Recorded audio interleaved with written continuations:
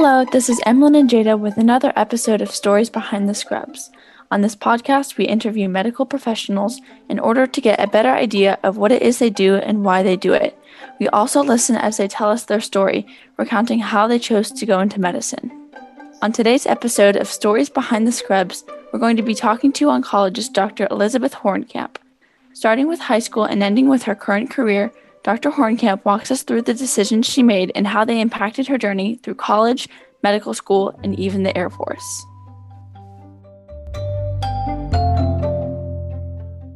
Okay, so I'm Jada and this is Emlyn. It's really nice to finally meet you. So do you just want to go ahead and get started? Sure, absolutely. Since we're in high school right now, we figured we'd kind of start there. So we were wondering just kind of where you grew up and where you went to high school and what it was like for you. So I grew up in Freehold, New Jersey, Central Jersey. You guys probably aren't old enough to be big Bruce Springsteen fans, but it was Bruce Springsteen's hometown. So that was the only specific fancy thing about where I grew up. I went to Catholic high school. And in high school, I did have an inkling that I wanted to do something medical wise.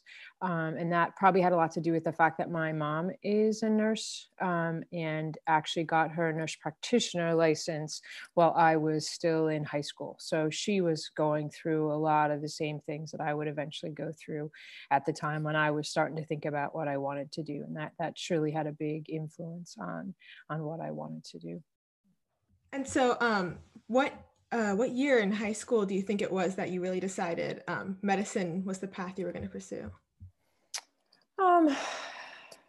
I think I probably had an inkling even before high school, again, just because I was exposed to it a lot with my mom in the home, being a nurse and getting her schooling. So I think I probably even thought about it before high school. I know that she and I talked about there being a lot of different paths in medicine. Obviously, you guys are thinking about that as you're doing your podcast. My dad's an electrical engineer, so we talked about biomedical engineering. We talked about, she actually told me that she didn't want me to be a nurse because she thought I was too bossy, and I would have to be a doctor if I was going to go into be either a nurse or a doctor. So she said I couldn't be a nurse, so that ruled that out right away. And then we talked about like biomedical engineering with that. Kind of combine both of what my parents were doing. But I think I'm a people person, and I don't think designing machines, even if they were eventually going to help people, was something that I was going to like all that much. So medicine is what we talked about. And when I was looking for colleges, I did look for a college that, had a good pre-medicine program. And I took, sciences that I was required. My school didn't have a lot of options. So, I did well in the science classes and just went through the regular curriculum. That's really interesting. You had said you went to a Catholic college. Would you say this impacted your, any of the classes that you took or any of your opportunities, or was it a similar to experience? So I went to Catholic high school, and so did my next younger brother, and then my youngest brother went to a public high school. And my kids I have 4 children. They all went to public high school. I don't think it drastically changed what my options were. I do think that my little brother that went to public high school had a few more options when he went through school, just in terms of slightly different things. Like we didn't have any wood shop or techie classes, or even, home ec kind of stuff in my school, because it was a little bit smaller. And obviously we had more religion than he did when he was in high school. So I don't know that set me back at all when I got to college, but it's something I noticed. So it sounds like you kind of knew pretty early on, like while you were in high school, that you were interested in medicine. And, like your mom had said, she was you kind of had your parents pulling you towards different paths. But individually, would you say that you were a good student? Yes. Yeah, I was. I was always a very good student, and that was certainly something that I defined myself on early on, even in elementary school. I cared about my schoolwork, and I was fairly self-motivated to get good grades. So it wasn't something they had to stress with me about it. And then moving from high school to your college experience, I mean, so first off, where did you go to college? And then the second question would be, what do you think the biggest difference was for you between high school and college? So I went to college at a small college near where I live right now in Lancaster, Pennsylvania, called Franklin and Marshall College. It was something one of my guidance counselors had recommended because I was interested in medicine, and they, particularly offered a guided kind of pre-med program with a specific pre-med advisor. And I think that, it's probably gotten even more challenging to go to medical school now. And so I think if you're thinking about that, it is helpful to have that advice. I have had now the experience not only of applying to medical school, but watching one of my children apply to medical school. So I'll tell you that there is a lot of things that if you're going to do it in a short period of time, that thinking about it early on in college is pretty important. I think going back to high school just for a minute, one of the other pieces of advice that someone gave us, not when I was in high school, but when my kids were in high school and getting ready to apply to college, was to, print out a few college applications when you're a freshman or a sophomore, just to see what kind of questions they ask, and just make sure that as you're going through your high school career, that, you're developing some answers to those questions that sound helpful. I think that's what having a pre-med advisor at my college was helpful with. They made sure that there wasn't any surprises when I was a senior about, oh my gosh, you had all, these classes that you didn't think about, or these experiences you didn't try to get before you applied to med school. So I think that was very helpful. I have known in my career lots of people that, finished college doing something very different than medicine, and then eventually went back and have been very successful practitioners. But if that's the direction that you're heading, you just hate to get derailed for an extra year or two. It's a very long process. So. Yeah. And I was just kind of wondering, what do you think is the most important thing for med schools to incorporate in their teachings? What should we look for when we're looking at applying to medical school? Oh, yeah. So, again, I'm going to draw on both my experience as well as, what I've seen my daughter go through now. And I think that one of the most important things as a physician now that may have been different, even when I was starting to think about medicine, was there is too much to know. There's no way that you can know everything that you need to know to take care of a patient. So teaching people not necessarily how to memorize things, but how to approach things, and how to continue learning as you go through. Again, because I think it's just unrealistic of any of us that we can expect that we have everything a patient needs when we see them in the office. So, listen to how they teach you. And if they're just making you memorize things and they don't have a philosophy about how they're teaching you to learn, I think that would be something that would raise a red flag for me. That's some really great advice. What would you say, what kind of skills in high school did you carry over to college that helped you to become successful? I would say I was really involved in stuff when I was in high school. I was in the marching band on the drill team, and I was in the track team in the spring, and I had some other after school activities. I was in a Med Explorer club, and I actually practiced karate when I was in high school.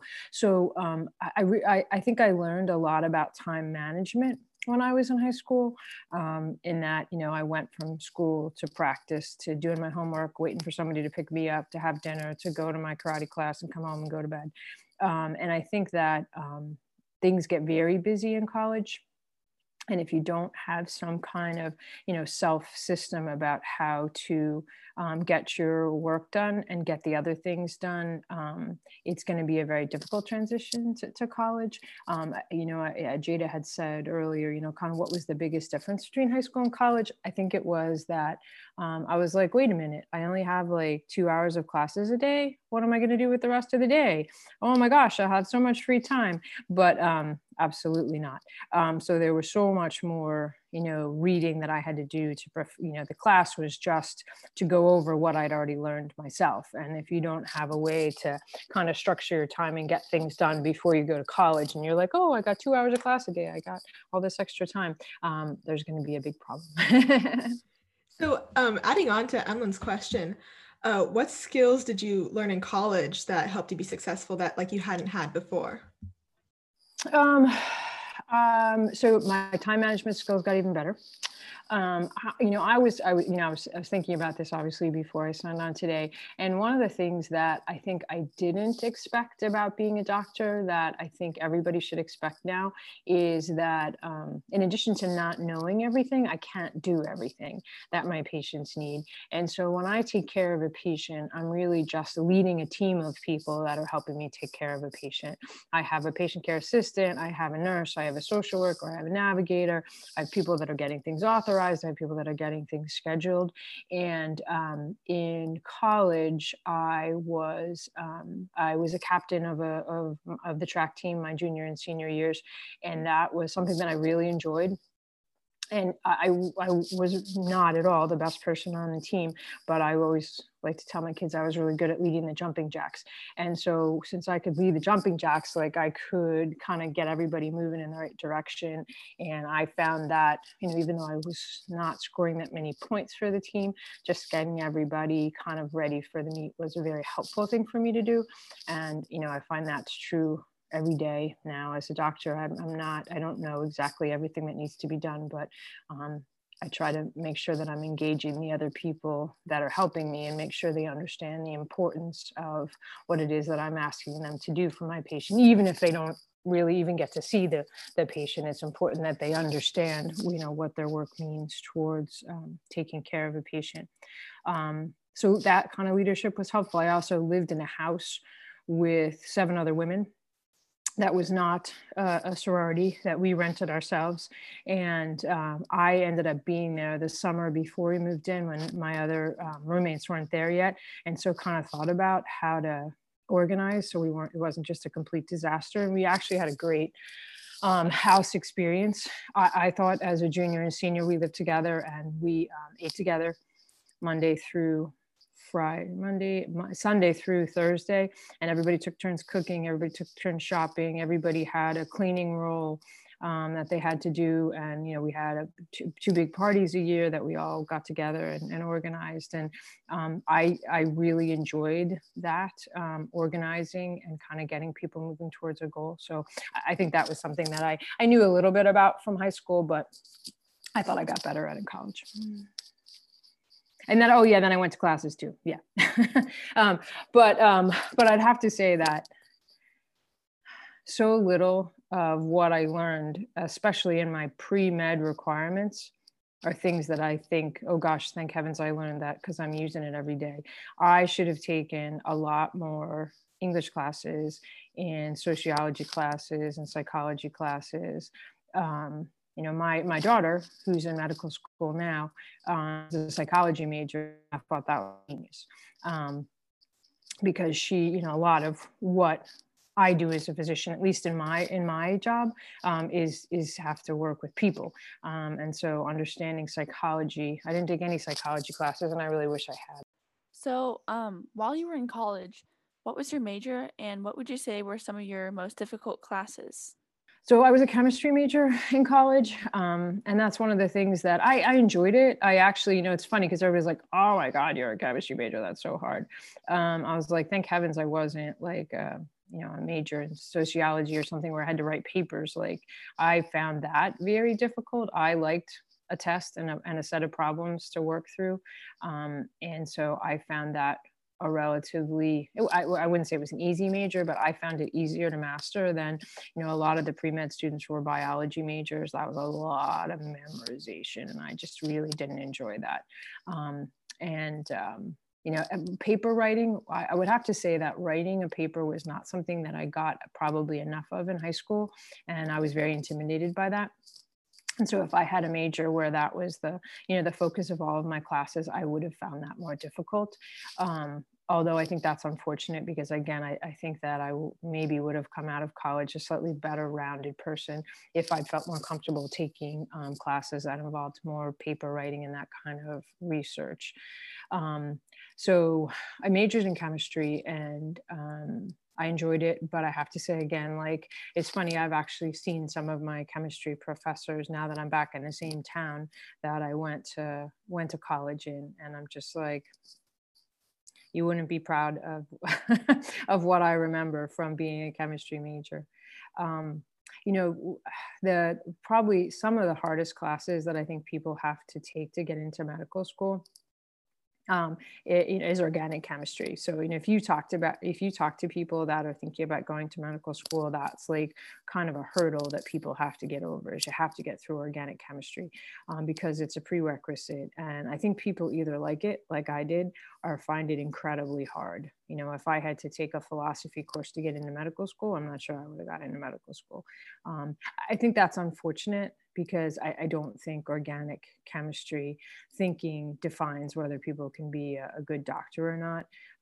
You know, for some areas of medicine, that is pretty important to understand that. I'm not sure that even what I do, giving chemotherapy and such, that, you know, a really thorough understanding of organic chemistry makes me a better or worse doctor. I think you have to have some understanding of it, but if that's the thing that's going to make you not go to medical school, I would say just get through it.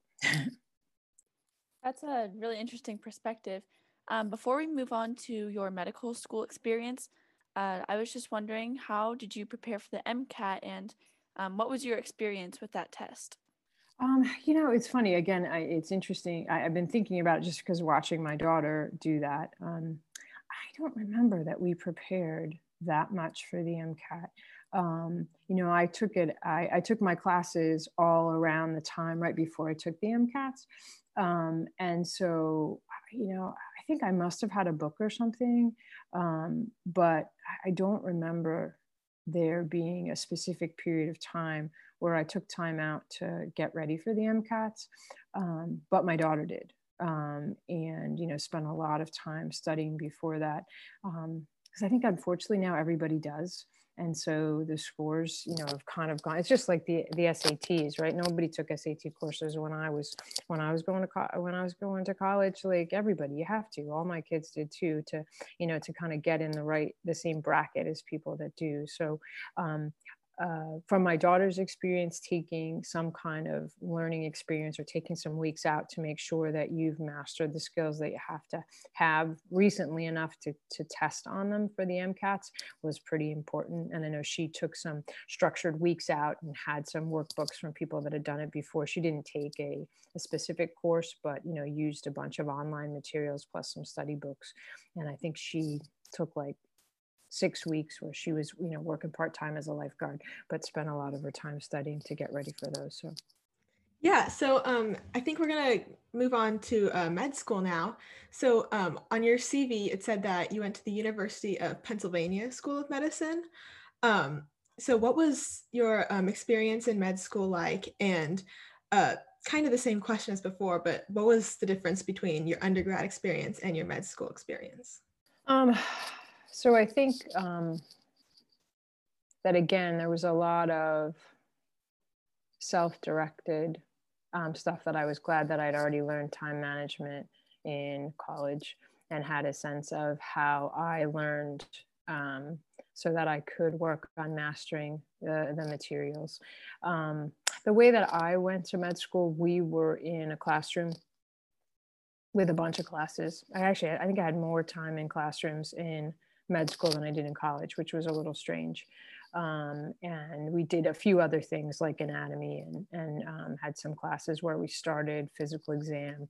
When I went to school, you know, like learning the softer side of being a doctor, talking to patients and, you know, being comfortable with difficult conversations. I think that that was just kind of starting to be a thing. So we had we had some like seminars on that and, kind of play acting stuff. But I think that's a much bigger part of medical curriculum now, which is good, because that is a lot of what you do as a doctor, is having to, interact with people and not just handle medical facts, but handle the way people handle medical facts and handle the way you teach people about what their diseases are and why you're asking them to do the things that you're doing. So I'm glad to see that in my daughter's medical school experience, that's been a bigger part of what she's doing. There was a lot of memorizing, which I didn't enjoy. There was no more chemistry problems.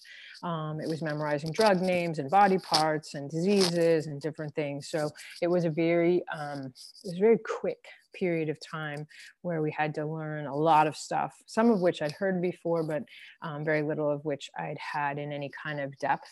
And we did that for almost 2 years. And then we had a small break, and then you start clinical rotations. And that's really when medical school gets fun. So for the last 2 or 2.5 years of medical school, you are actually, have a white coat and scrubs on. You're in the hospital and, the most junior member of a team of people that are actually taking care of patients. And you're touching people and you're examining people and you're talking to people. And you're just kind of shadowing what the people that already have an MD do, but kind of really getting involved in the work of taking care of people. Although most of that experience is centered on hospitalized people, which is very different than what I do day to day. Even in my medicine training, which maybe we'll get to next, you do a lot of time taking care of people in the hospital and just a little bit of time taking care of people in the office. And I spend, 10% of my time in the hospital now and 90% of my time in the office. So there's still, even after medical school and all of my training, there was still a lot of learning to do in terms of how I did that kind of interaction. So, medical school is obviously very time consuming and it requires a lot of attention, and it's pretty expensive. So what would you say you did to get the most out of your time spent in medical school? So I got a scholarship, and that was, that ended up being a good thing. And it was, I didn't exactly do it on purpose. I left college with a boyfriend, and he was also going to medical school, and he had a scholarship through the Air Force to go to medical school. He had family that had been in the military, and so for him, I think that was something that didn't seem very foreign to him. I don't have any family that had been in the military, and so what had never crossed my mind that would be something that I would do. When we ended up going to medical school together, I was just like, wait a minute, that's stupid. If I'm, paying with my parents for my medical school education, and I'm going to end up following, he's now my husband of 30 years. I'm going to end up following you around to Air Force bases, and I will have paid for my education. So I applied and got an Air Force scholarship to medical school. So they paid for the last 3 years of my medical school education. For my husband, David, and I, it ended up being a great deal. They paid for everything through medical school, and we got a small stipend as well. And then we ended up being active duty military people, me for 9 years and him for 11 years after medical school, and came out with almost no debt because of that. Yeah, so that was a really big deal. For us, it worked out great. We were both in the Air Force. We managed kind of our training schedules such that we did not get separated. Air Force comes first, wife comes second. And so we made some adjustments in the things that we wanted to make sure that we could stay together. But that was a big deal for us. And medical school is incredibly expensive now. I'm hoping that at some time in the future that's going to adjust.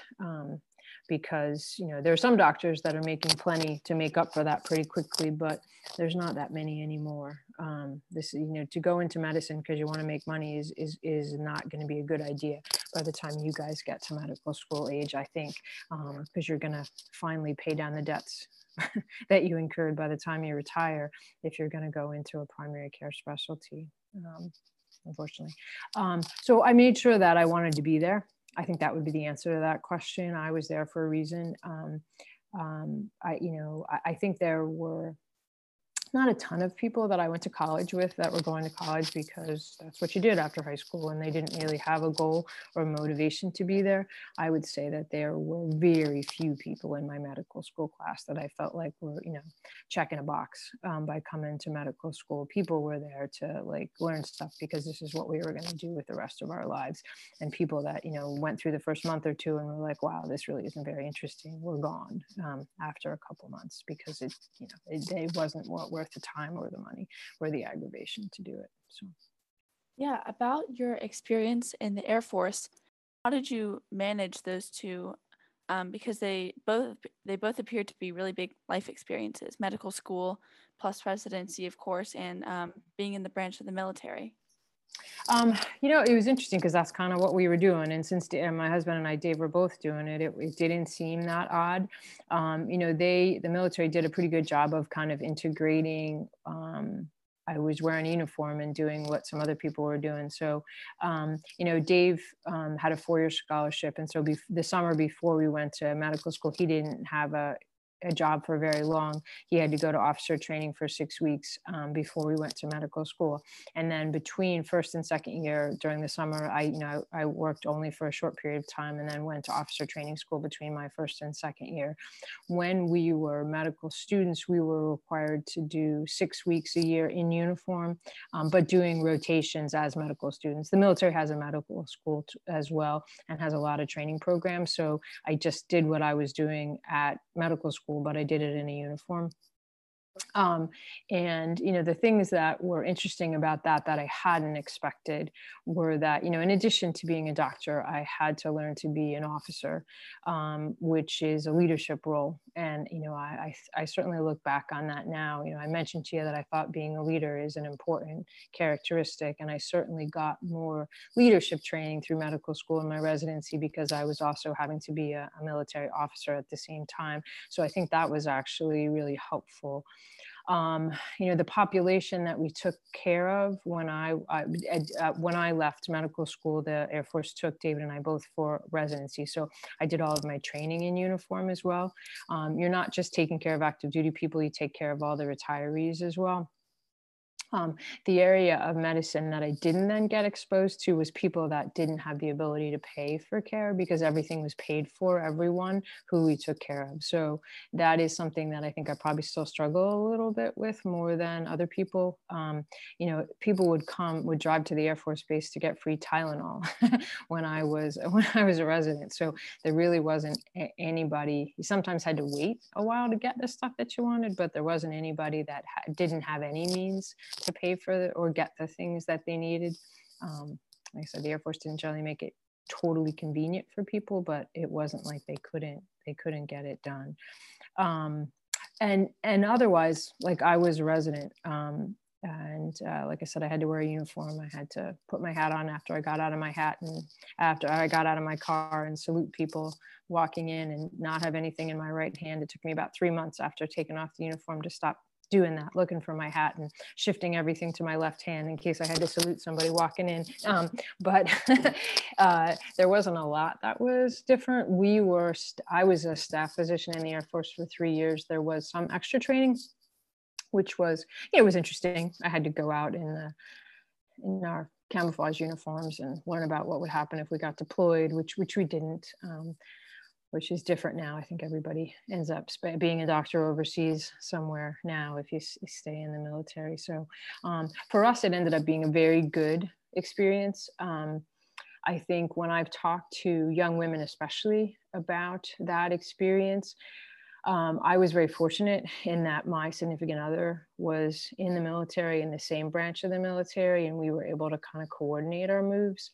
I think it is challenging if you have a significant other that maybe is not in the military or in a different branch of the military or has a job that's not really very portable. Because I did know some other women that I trained with, and there was a good number of women in my training program. I didn't feel like it was male heavy at all. But the women that had husbands that had jobs that were not if you were a teacher or a nurse, jobs more traditionally assigned to women, it was pretty easy to get a job wherever you went. But if you were a chemical engineer, not necessarily were you going to find a job where the Air Force wanted your significant other to be. And I think that was a difficult thing for some people's marriage. So there are a lot of things to think about when deciding to do something like that, because you don't get to decide where you're going for all of the time that you're in the Air Force. You have some choices, but your kind of path isn't your own. So that was actually really interesting, because I've been considering the option of going through the Navy for and becoming a physician through the Navy. So it was actually really good to hear your experiences from the Air Force. But I think we're going to move into your residency, which you said that you did with the Air Force. And I noticed that your residency was for internal medicine. And so I kind of had a question on what internal medicine was. So my understanding is that's kind of general medicine and more geared towards adults, whereas pediatricians are geared towards children. Is that correct? Right. Yeah. Yeah. I think that when we were in medical school, when you were applying for, so the first year out of medical school, everybody's an intern. That's what they call your first year of training.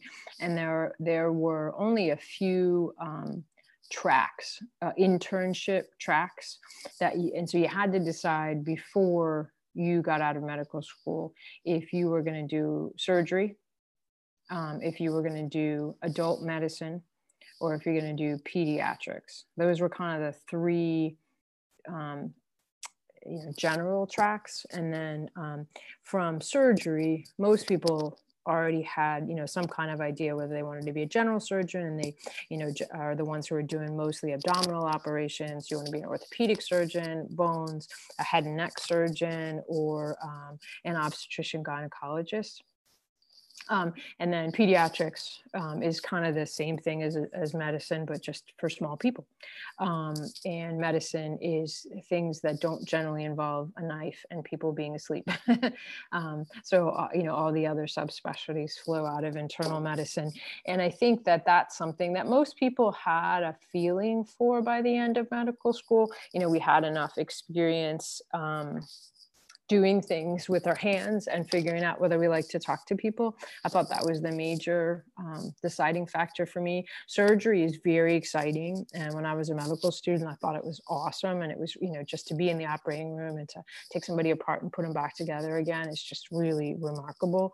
I thankfully had the experience of my husband, who is a surgeon. And when we were learning together, I figured out that I had no three-dimensional sense whatsoever. So when he was reading an anatomy textbook, I'm like, wait a minute, you understood that? Like, you know where that is? And he's like, yeah. And I was like, oh my gosh. So I figured out I couldn't be a surgeon. And he is a very good surgeon. So that was a good break for us. And he really doesn't like talking to people all that much, which is what I do all day. So that wouldn't have been a particularly good specialty for him. I really liked pediatrics for a while too. And then I realized that what I needed to do was just to have some children, not to take care of other people's children. So I started on internal medicine. But when I left medical school, I'd never done an oncology rotation. That's what I do now. And I remember distinctly saying to people like, well, that's the only thing I'm not going to do. There's no way I'm going to be a medical oncologist, because that would be awful. And that's what I do. So there's still a lot of room for figuring things out, after you figure out whether you want to use your hands or use your mind in medical school. Yeah. So it sounds like you had a lot of interests in different specialties. What eventually pushed you to internal medicine and then oncology after that? Yeah. So I made the decision at the end of medical school that internal medicine was the way to go. I wasn't good enough with my hands or my three-dimensional sense. I thought to be any kind of surgeon that was reasonable. I think from a lifestyle standpoint, that wasn't really what drove me, but I'm thankful now. Surgery is a lot of hurry up and wait and waking up in the middle of the night, and I don't think I would have been good at that. And I need more time to make decisions. So medicine is something that's usually more thoughtful, in terms of you take some information, you think about it and write it down and mix it up and then try to come up with it, as opposed to, something's bleeding in front of me and I need to like take care of it right now. I wouldn't be very good at that. So I went in internal medicine and I thought I would probably specialize, although I wasn't really very sure. I went into internal medicine thinking that I was going to really help people be well and do a lot of preventative care. And that was, I found, I don't know if it was a message from God, but all the people that I took care of like didn't want to be well. They wanted a pill. And I found that really very distressing. And I didn't feel like I was helping anybody, and I felt like nobody was listening to me. And then oncology patients listen to you. You kind of have their attention. So I had one particular patient that I actually took care of when I was a medicine resident that really kind of turned me on to the taking care of people that are really sick. He actually didn't have cancer. He had terrible congestive heart failure and bad kidney disease and bad lung disease. And he was really a mess when I met him. And he asked me to help him, and he looked like he really needed help. And we worked together, and I took care of him for about 1.5 years and kept him out of the hospital. He wasn't well, but he was better. And I found that extremely gratifying. And I thought, okay, I need to take care of some sick people. And then I did an oncology rotation. I'm like, oh, here they are. Here's the really sick people. I should take care of these people. So that was what kind of led me into oncology. And certainly the people that I was around when I was training, I liked the oncologist. And when I did rotations there, I felt comfortable with them and the way that they approached medicine, which was, it's very different between specialties, kind of what you're focusing on. And I thought, oh, yep, that's what I want to do. So as an oncologist, what would you say are your most common cases? In terms of commonness of cancers, breast cancer is very common, given that I'm a woman. And when I joined the practice that I'm in right now, I was the only woman. And the practice I was in before that, when David was still in the military, I was the only woman. I saw a lot of breast cancer. Women tend to like to see women for breast cancer. So that was a large part of what I've always done. Lung cancer, colon cancer are very common problems as well. So I think we all see a lot of that. I am in a practice now with 10 oncologists, and given how difficult it is to remember everything that we need to know about all these different kind of specialties, we've started to try to subspecialize a little bit. So I am now doing mostly breast cancer, and then I also am our practice's lead for head and neck cancer, which is a completely different area of medicine, it feels like, than breast cancer. But again, pretty sick people. So it satisfies that criteria for me of the people that I like to take care of. I have a good friend who's a pediatric oncologist, which I was like, wow, I would really struggle with that. And she said, yeah, but I cure 85% of my patients. I was like, oh, that's cool. I don't. So I think you really have to be comfortable. If you go into oncology to save people's lives, you're going to be disappointed a lot of the time, at least right now. I'm hoping that will change sometime in the next decade or two, that oncology will be something like pediatric oncology where we're curing a lot of our patients. But right now we're doing a lot of, really palliative care, trying to improve the quality of people's life for whatever time they get left, sometimes by beating back their cancer with different medicines, and sometimes just by managing their symptoms better. As a head and neck cancer specialist, what are some skills you think are important to learn before going into this specialty, and especially taking on those types of challenges? Yeah, again, I think you have to be ready to really talk to people and understand what is concerning them. I think you also, we ask people to do some very difficult things to try to cure them of their cancer, chemotherapy and radiation. I think if you just say to people, okay, you just need to do this, and I'm not going to tell you why, like it's not, why would they do this to themselves?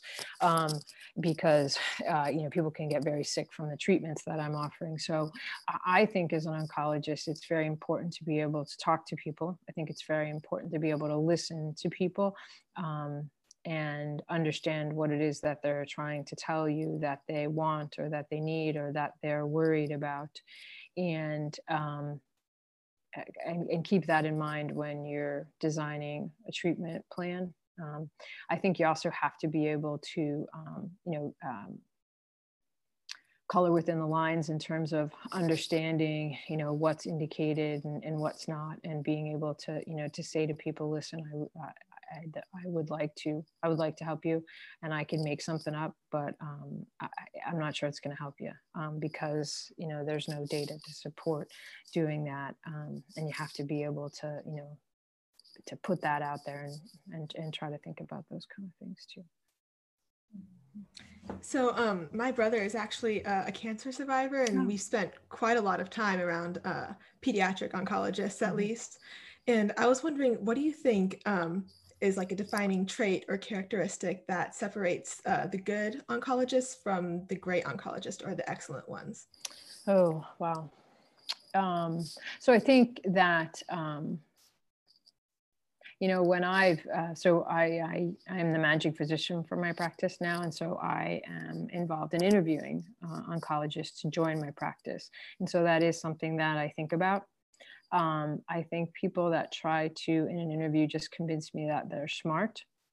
I'm like, that's the ticket. That's the admission ticket, right? Like, you can't not be smart and get through this. That's not what I want to hear about. I want to hear about, are you able to listen to people and understand what their goals are? In addition to being smart enough to to then take their goals and make a treatment plan out of them.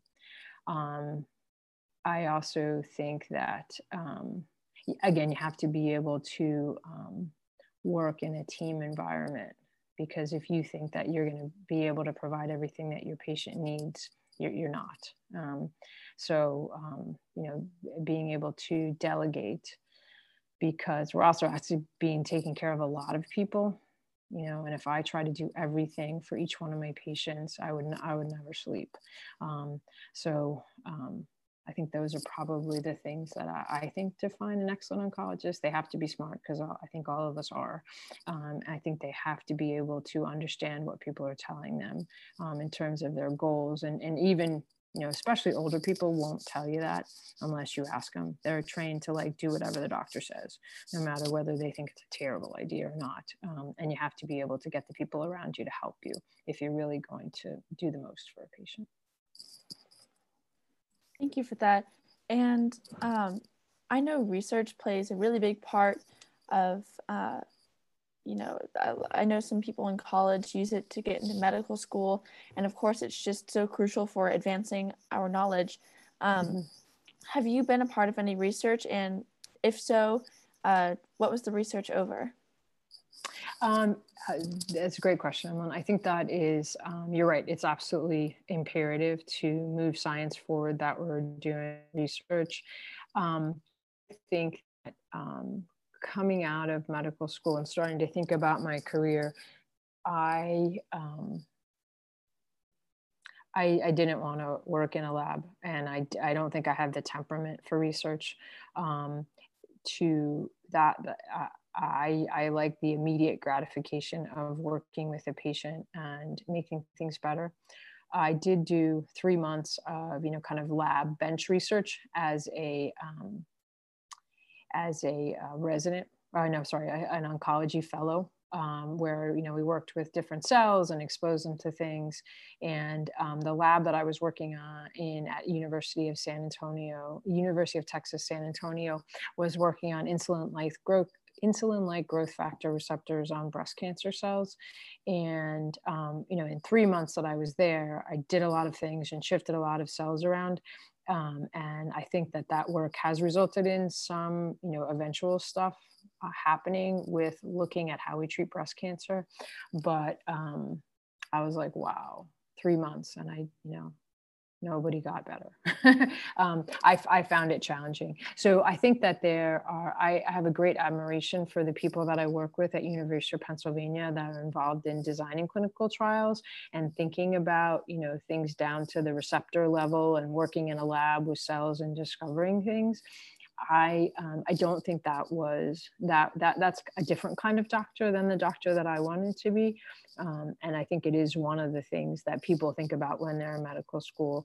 You have to know something about patients and you have to see some patients, but if you want to do academic medicine, and my colleagues we're a part of University of Pennsylvania now, my colleagues at University of Pennsylvania, they are not seeing clinic every day. They're doing a lot of clinical trials work, thinking about how to design clinical trials better, how to enroll people in clinical trials, looking at data, and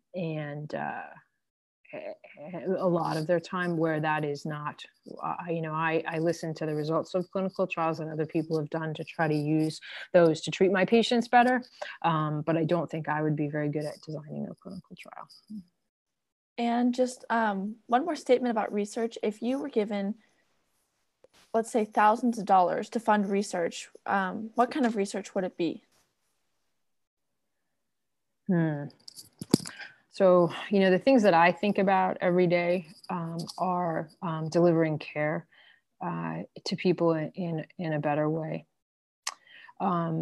And I think that the things that I would think about and the things that I am thinking about within my center is healthcare disparities, and having, I can deliver the same treatment to 5 different people and have different things happen to them. Some of that's because of their inherent differences and the way maybe they metabolize medicines.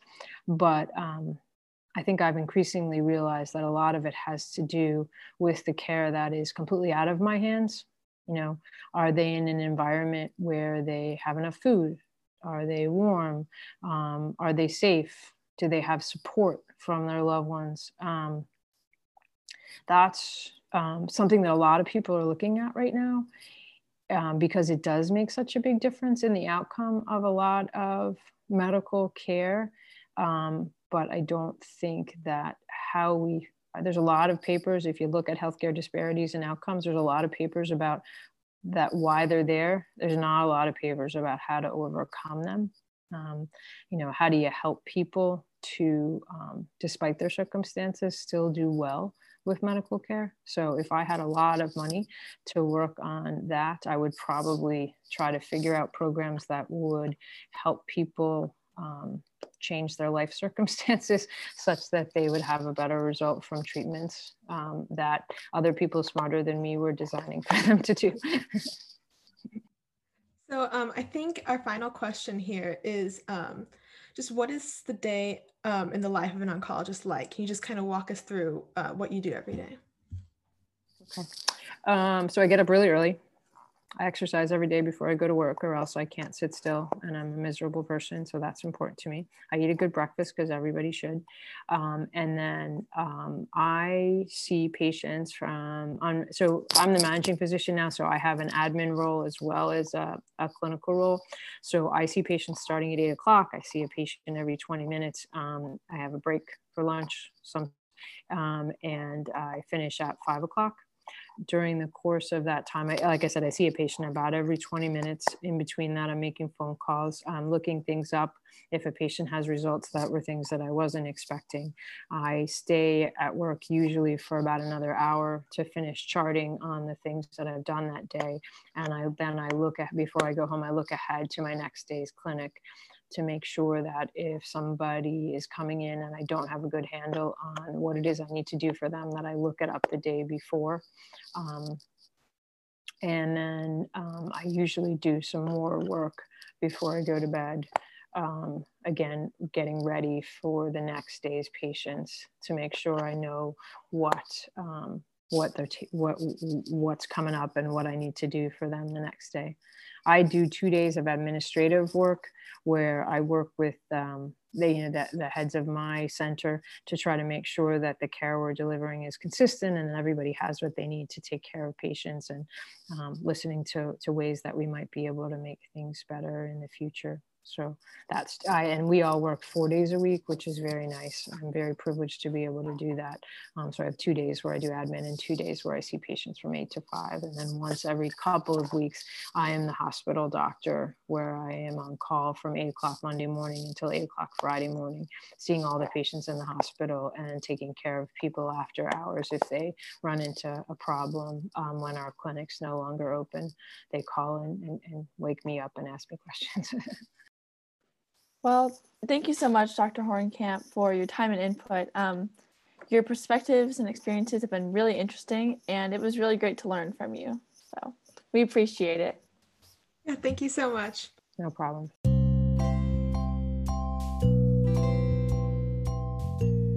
Thank you so much for listening to this episode of Stories Behind the Scrubs. If you haven't already listened to the last episode with antepartum nurse Kathy Lee, set aside some time to check that out. If you look forward to hearing when our next episode drops, click the subscribe button. We'd also like to give a shout out to Kat for designing our cover art. If you like the art, check out her animations by following Kat Productions Animation on Instagram, and be sure to follow our social media by going to Instagram and following Stories Behind the Scrubs.